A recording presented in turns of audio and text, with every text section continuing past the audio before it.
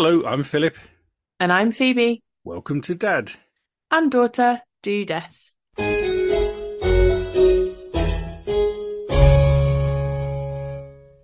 Hello, Phoebe. Hi, Dad. How are you? Well, I'm okay. More to the point, how are you? I've been better. I'm not gonna lie. You've It's had a been a few rough weeks couple of of it, haven't you? weeks. Yeah. So, We had like a horrible flu-y thing last week, which totally knocked me off my feet. Could have been COVID. Don't know. Didn't test for it. And then this week I've had awful teeth problems, which I don't ever usually really suffer with, but basically it's all come to a head today and I've got an abscess in one of my teeth and it's ow. unbelievably painful. Yeah. So, yeah, it's not ideal. I've had better weeks. Yeah. Okay. So, that's why we haven't been around much over the last 2 or 3 weeks. What with that Yeah, and other things in diaries, it's been a bit difficult. March is nearly over now. I don't really understand where March has gone, to be honest. I seem to have blinked and we're nearly at the end of March. Nearly the end of March. Nearly Otto's first birthday. I know, I can't believe that he's going to be one next week. Absolutely insane. Where's that year gone? I have no idea. Absolutely no idea. In this episode, Phoebe, I'm going to tell you a story which is almost, but not quite, as unjust as the Edith Thompson story. Oh, okay. I mean, actually, it's definitely not as unjust as Edith Thompson, but yeah. Well, we'll see. You'll see as the story goes on that it's Cool. yeah, Okay. it's a difficult story. So this is the story of Dorothea Waddingham. Oh, okay. And I'm thankful to Wikipedia, Murderpedia, and CapitalPunishmentUK.org for the information that goes into this episode. Dorothea Waddingham was born Dorothy Nancy Merilina Allen Chandler. That's a lot of names. It was a lot of names, yeah. In some places say it was 1899 and other places say it's 1900. So it was around about the turn of that century. Okay. Now, her parents weren't actually married at the time, but they married shortly after her birth. And Waddingham, which is the name that she's more commonly known as, was her father's surname. Okay. She was born on a farm near Nottingham, and after leaving school, worked in a factory for a while before taking up a post at the Burton-upon-Trent Workhouse Infirmary. Okay. In Burton-on-Trent, Staffordshire. Not very far from here. In fact, I go through Burton-on-Trent every time I come and see you. Mm. Here, she picked up some medical knowledge while she was working on the wards, and on the basis of that alone, she went on to pass herself off as a nurse. So she never actually had any formal nurse training. Oh. She was more like, one of those sort of ward helpers that you sometimes see in hospital. But bearing in mind, this was, in the first quarter of the 20th century. She probably could get away with it. She probably could get away with it, yeah. In 1925, she married Thomas Leach, a man who was twice her age. So he must have been around about 50 when they got married. But they went on and had 3 children, Edwin, Alan, and Mary, during their 8-year marriage. Now, during that time, Thomas developed cancer of the throat, and also Dorothea was sentenced to 2 brief prison terms for fraud and theft. Oh. So that was a busy 8 years, 3 kids, a husband with an incurable disease, and a couple of prison sentences. two stints in prison. Wow. Yeah. Now, sadly, Thomas died of his illness in 1933. So for that period, Dorothea was known as Dorothea Leach, but there she reverted back to her maiden name of Waddingham, and she formed a relationship with the man that had been their lodger, Ronald Sullivan, who was about 6 years older than her. So a bit more of an age match there. Now together, they decided to open a nursing home at 32 Devon Drive, Nottingham. Okay. Now, I presume that is where they were living, but whether it was that they had rooms in their house that they turned into like nursing rooms, or whether it was a separate building, I'm not entirely sure.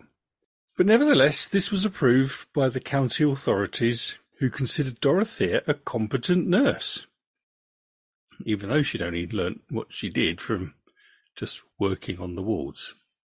One of their first clients was a lady known as Mrs. Kemp. She had an illness which required large doses of morphine.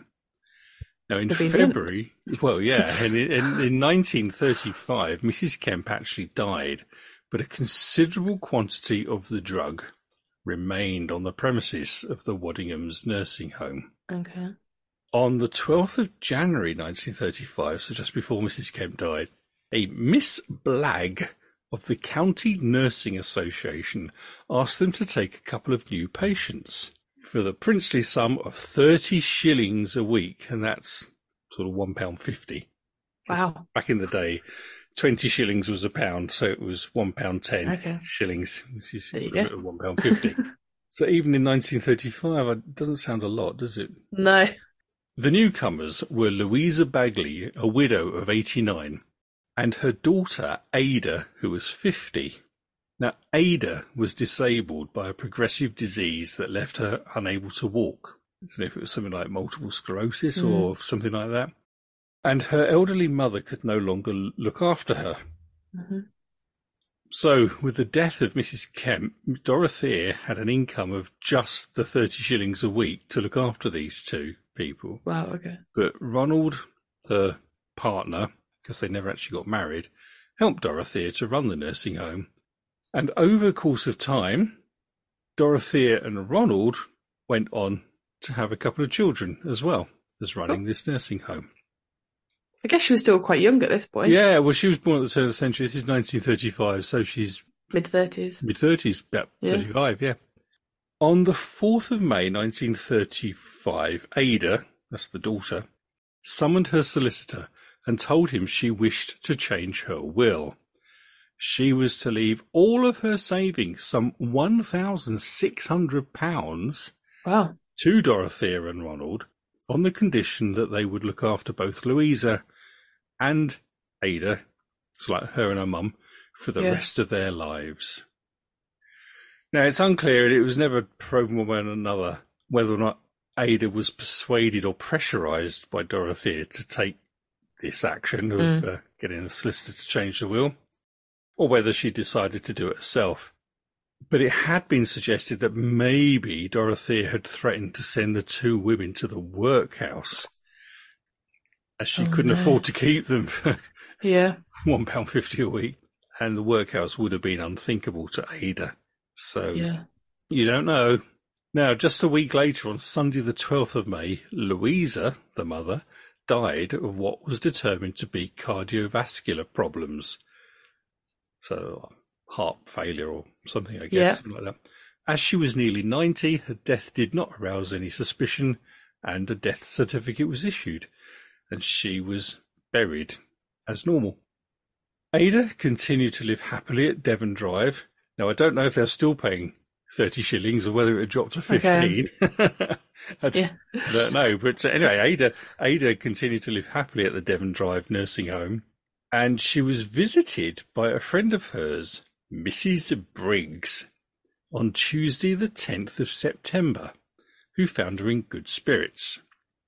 The following morning, Dorothea Waddingham called Dr. Mansfield, Ada's doctor, and told him that Ada had gone into a coma. Oh, no. So that was on Wednesday the 11th of September. Mm-hmm. When he got to the nursing home, the doctor found that Ada had already died, and he thought that she had had a cerebral hemorrhage, so like a stroke. Dorothea showed him a letter that Ada had written on the 29th of August, expressing her wish to be cremated. Convenient. Yeah, absolutely. Dr. Mansfield issued a death certificate and also a certificate permitting the cremation. So the two certificates, together with Ada's letter, were sent to the crematorium, where they were read by Nottingham's medical officer for health, Dr. Cyril Banks. He noted that the words, "My last wish is that my relatives shall not know of my death," appeared to have been inserted after the original letter had been written, as they were like squashed in, they were like cramped up in the space.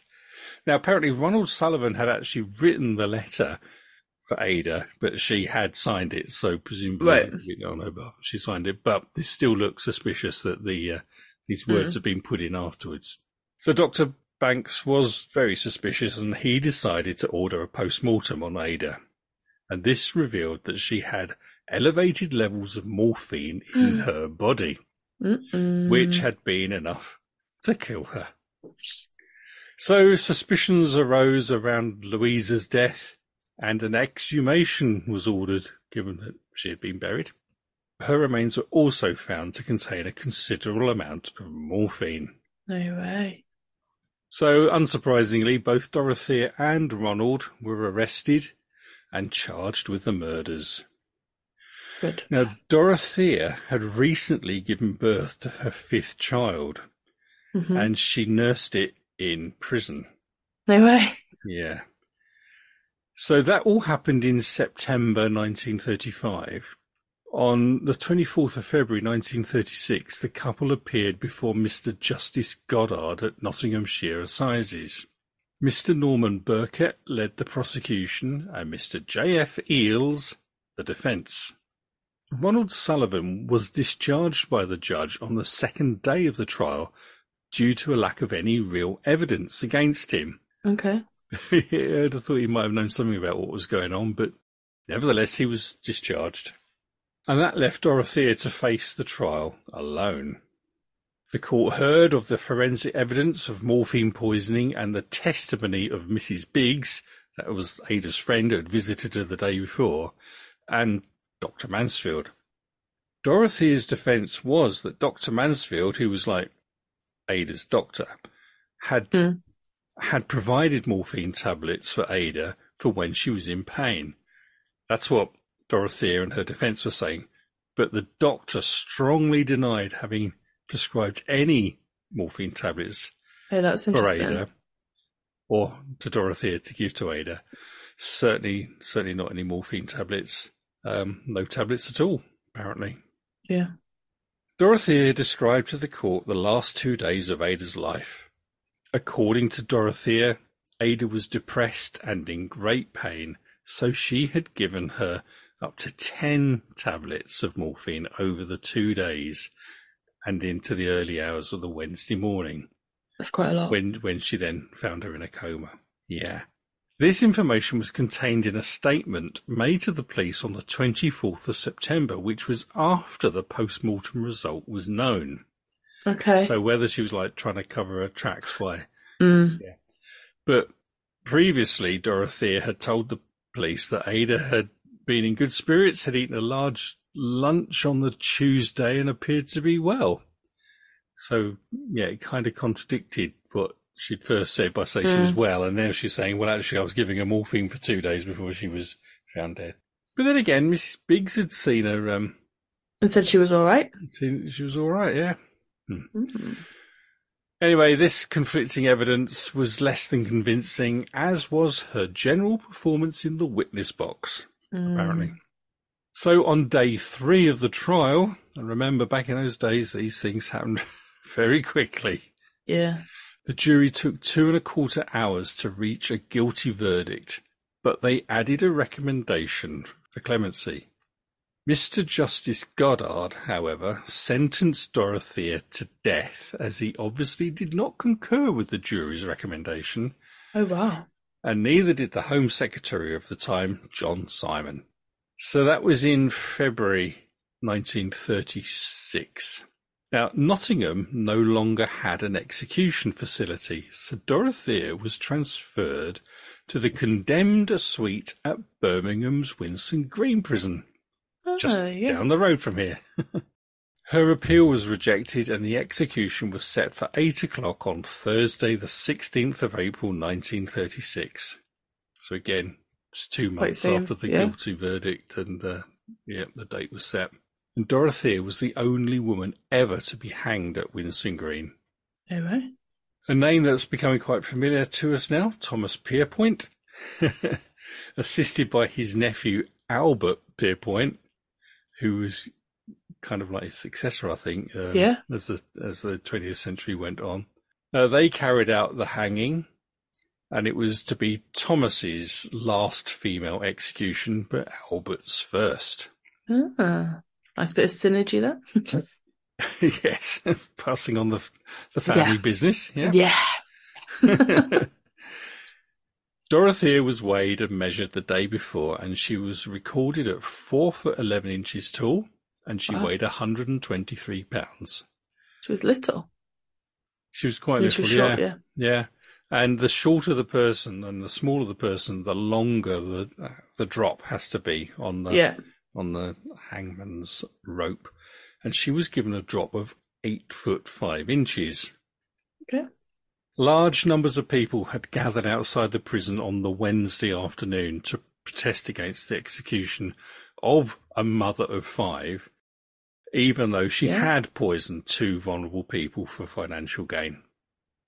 Yeah, I mean, she might have been a mum of 5 people, but she did kill. She did kill people. But so yeah, she did. I suppose there is no but, is there? She did. No, yeah. If it had been a man who was a dad to 5 children and he'd killed 2 people and that was the punishment, he'd have been given the death penalty. They wouldn't have protested that. They wouldn't have done, I suppose, no. But the protest outside the walls of Winson Green Prison was led by the noted anti-capital punishment campaigner, Mrs. Violet van der Elst. By the Thursday morning, the crowd outside the prison had grown to an estimated 5,000, and they sang hymns which could be heard within the prison. No way. That's a lot of people. Yeah. Well, it all happened very much on time. By 8:01, Dorothea was dead and hanging limply in the cell below the gallows. Wow. And she was immediately examined by the prison doctor using a stethoscope to ensure that she was dead. And then the execution chamber was locked for an hour. The Pierpoints returned at 9 o'clock, undressed her and put a rope around her body under her arms, lifting her up with a block and tackle which went over the gallows so they could get the noose and the hood off her head. Her body was then lowered onto a stretcher and made ready for autopsy. A formal inquest was held and Dorothea was later buried in the prison grounds. So I presume someone took in her young children. Yeah. Especially the young baby who was only a few months old at that time, or maybe Ronald looked after them, or maybe family member about or something. Yeah. Yes, some of them were his, so. Yeah. So really that is the story of Dorothea Waddingham. Wow. It's an interesting story. Yeah, I find that era of crime quite interesting. Yeah. Sort of the end of the 1800s, early 1900s, and just the speed at which the whole trial and sentencing takes place in that era.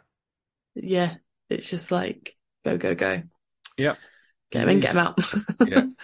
So, she was guilty, I suppose, not unlike Edith Thompson, who probably, it was very dubious, that one, wasn't it? But, I mean, she all but admitted it, so. I suppose she did, yeah. She said that she gave the morphine tablets and that's what killed her, so.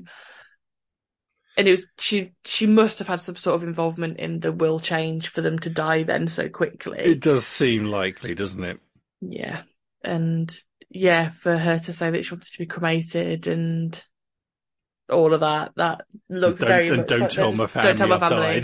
That looks very weird. much like they were trying to cover it up, or she was trying to cover it up, and he must have been in on it. So I think if there is some unjustness, maybe it's that he should have had some sort of punishment for it, because he was clearly involved somehow. Yeah. But I think, she deserved to be punished for the fact that she killed 2 people. Yeah. The fact that she's a mom, so what? Like, yeah. She killed people. She did. And I'm sure the young children will have grown up and thrived. Don't know. She probably should have thought about that before she decided to kill 2 people for their money. I suppose she thought she was going to go away with it, didn't she? Yeah, I guess people do. People don't commit crimes thinking that they're not going to get away with it, do they? No. Cool. Well, thank you very much. Are there some photos you can share? Yes. Yes, there are pictures that I can share. I'll put them in the usual places. I'll put them on our Instagram page. At Dad and Daughter Do Death. And on our Facebook page. Dad and Daughter Do Death. If you would like to contact us about this story or any of the other stories we've done, you can always email us at dadanddaughterdodeth@gmail.com. Be good to hear from you. Let us know if you like these sort of stories from that era where, as we were just saying, people seem to get hanged for murdering people. Whereas these days they might get 12 years or something. I don't know. I wonder what the sentence for like murdering two people, one being an old lady and one being a disabled lady, after forging their will would be. You'd probably get quite a significant sentence. I suppose, yeah. If you kill someone, you deserve some sort of punishment. And if that was the punishment that was given for that crime at that time. Like I said, if it was a man who'd done it, killed two people, would he be given the death sentence? Then just because she's a woman doesn't mean that she should be treated differently, in my humble opinion. Fair enough. Thank you very much for that one. That was an interesting one. But it was a good story. So thank you for sharing it. And yes, I will hopefully come up with something for you for next time. Yeah, please do. I hope you're well enough to be able to... Yeah, it was supposed to be my turn tonight, but I didn't think that I could talk convincingly for that amount of time. You seem to do all right. Yeah, but I don't think I could have presented a whole okay. thing. Well, I hope you're feeling better soon, Phoebe. Ready for our next episode? Thank you. Yes, I look forward to it. So until then, join us next time when once again Dad and Daughter do death.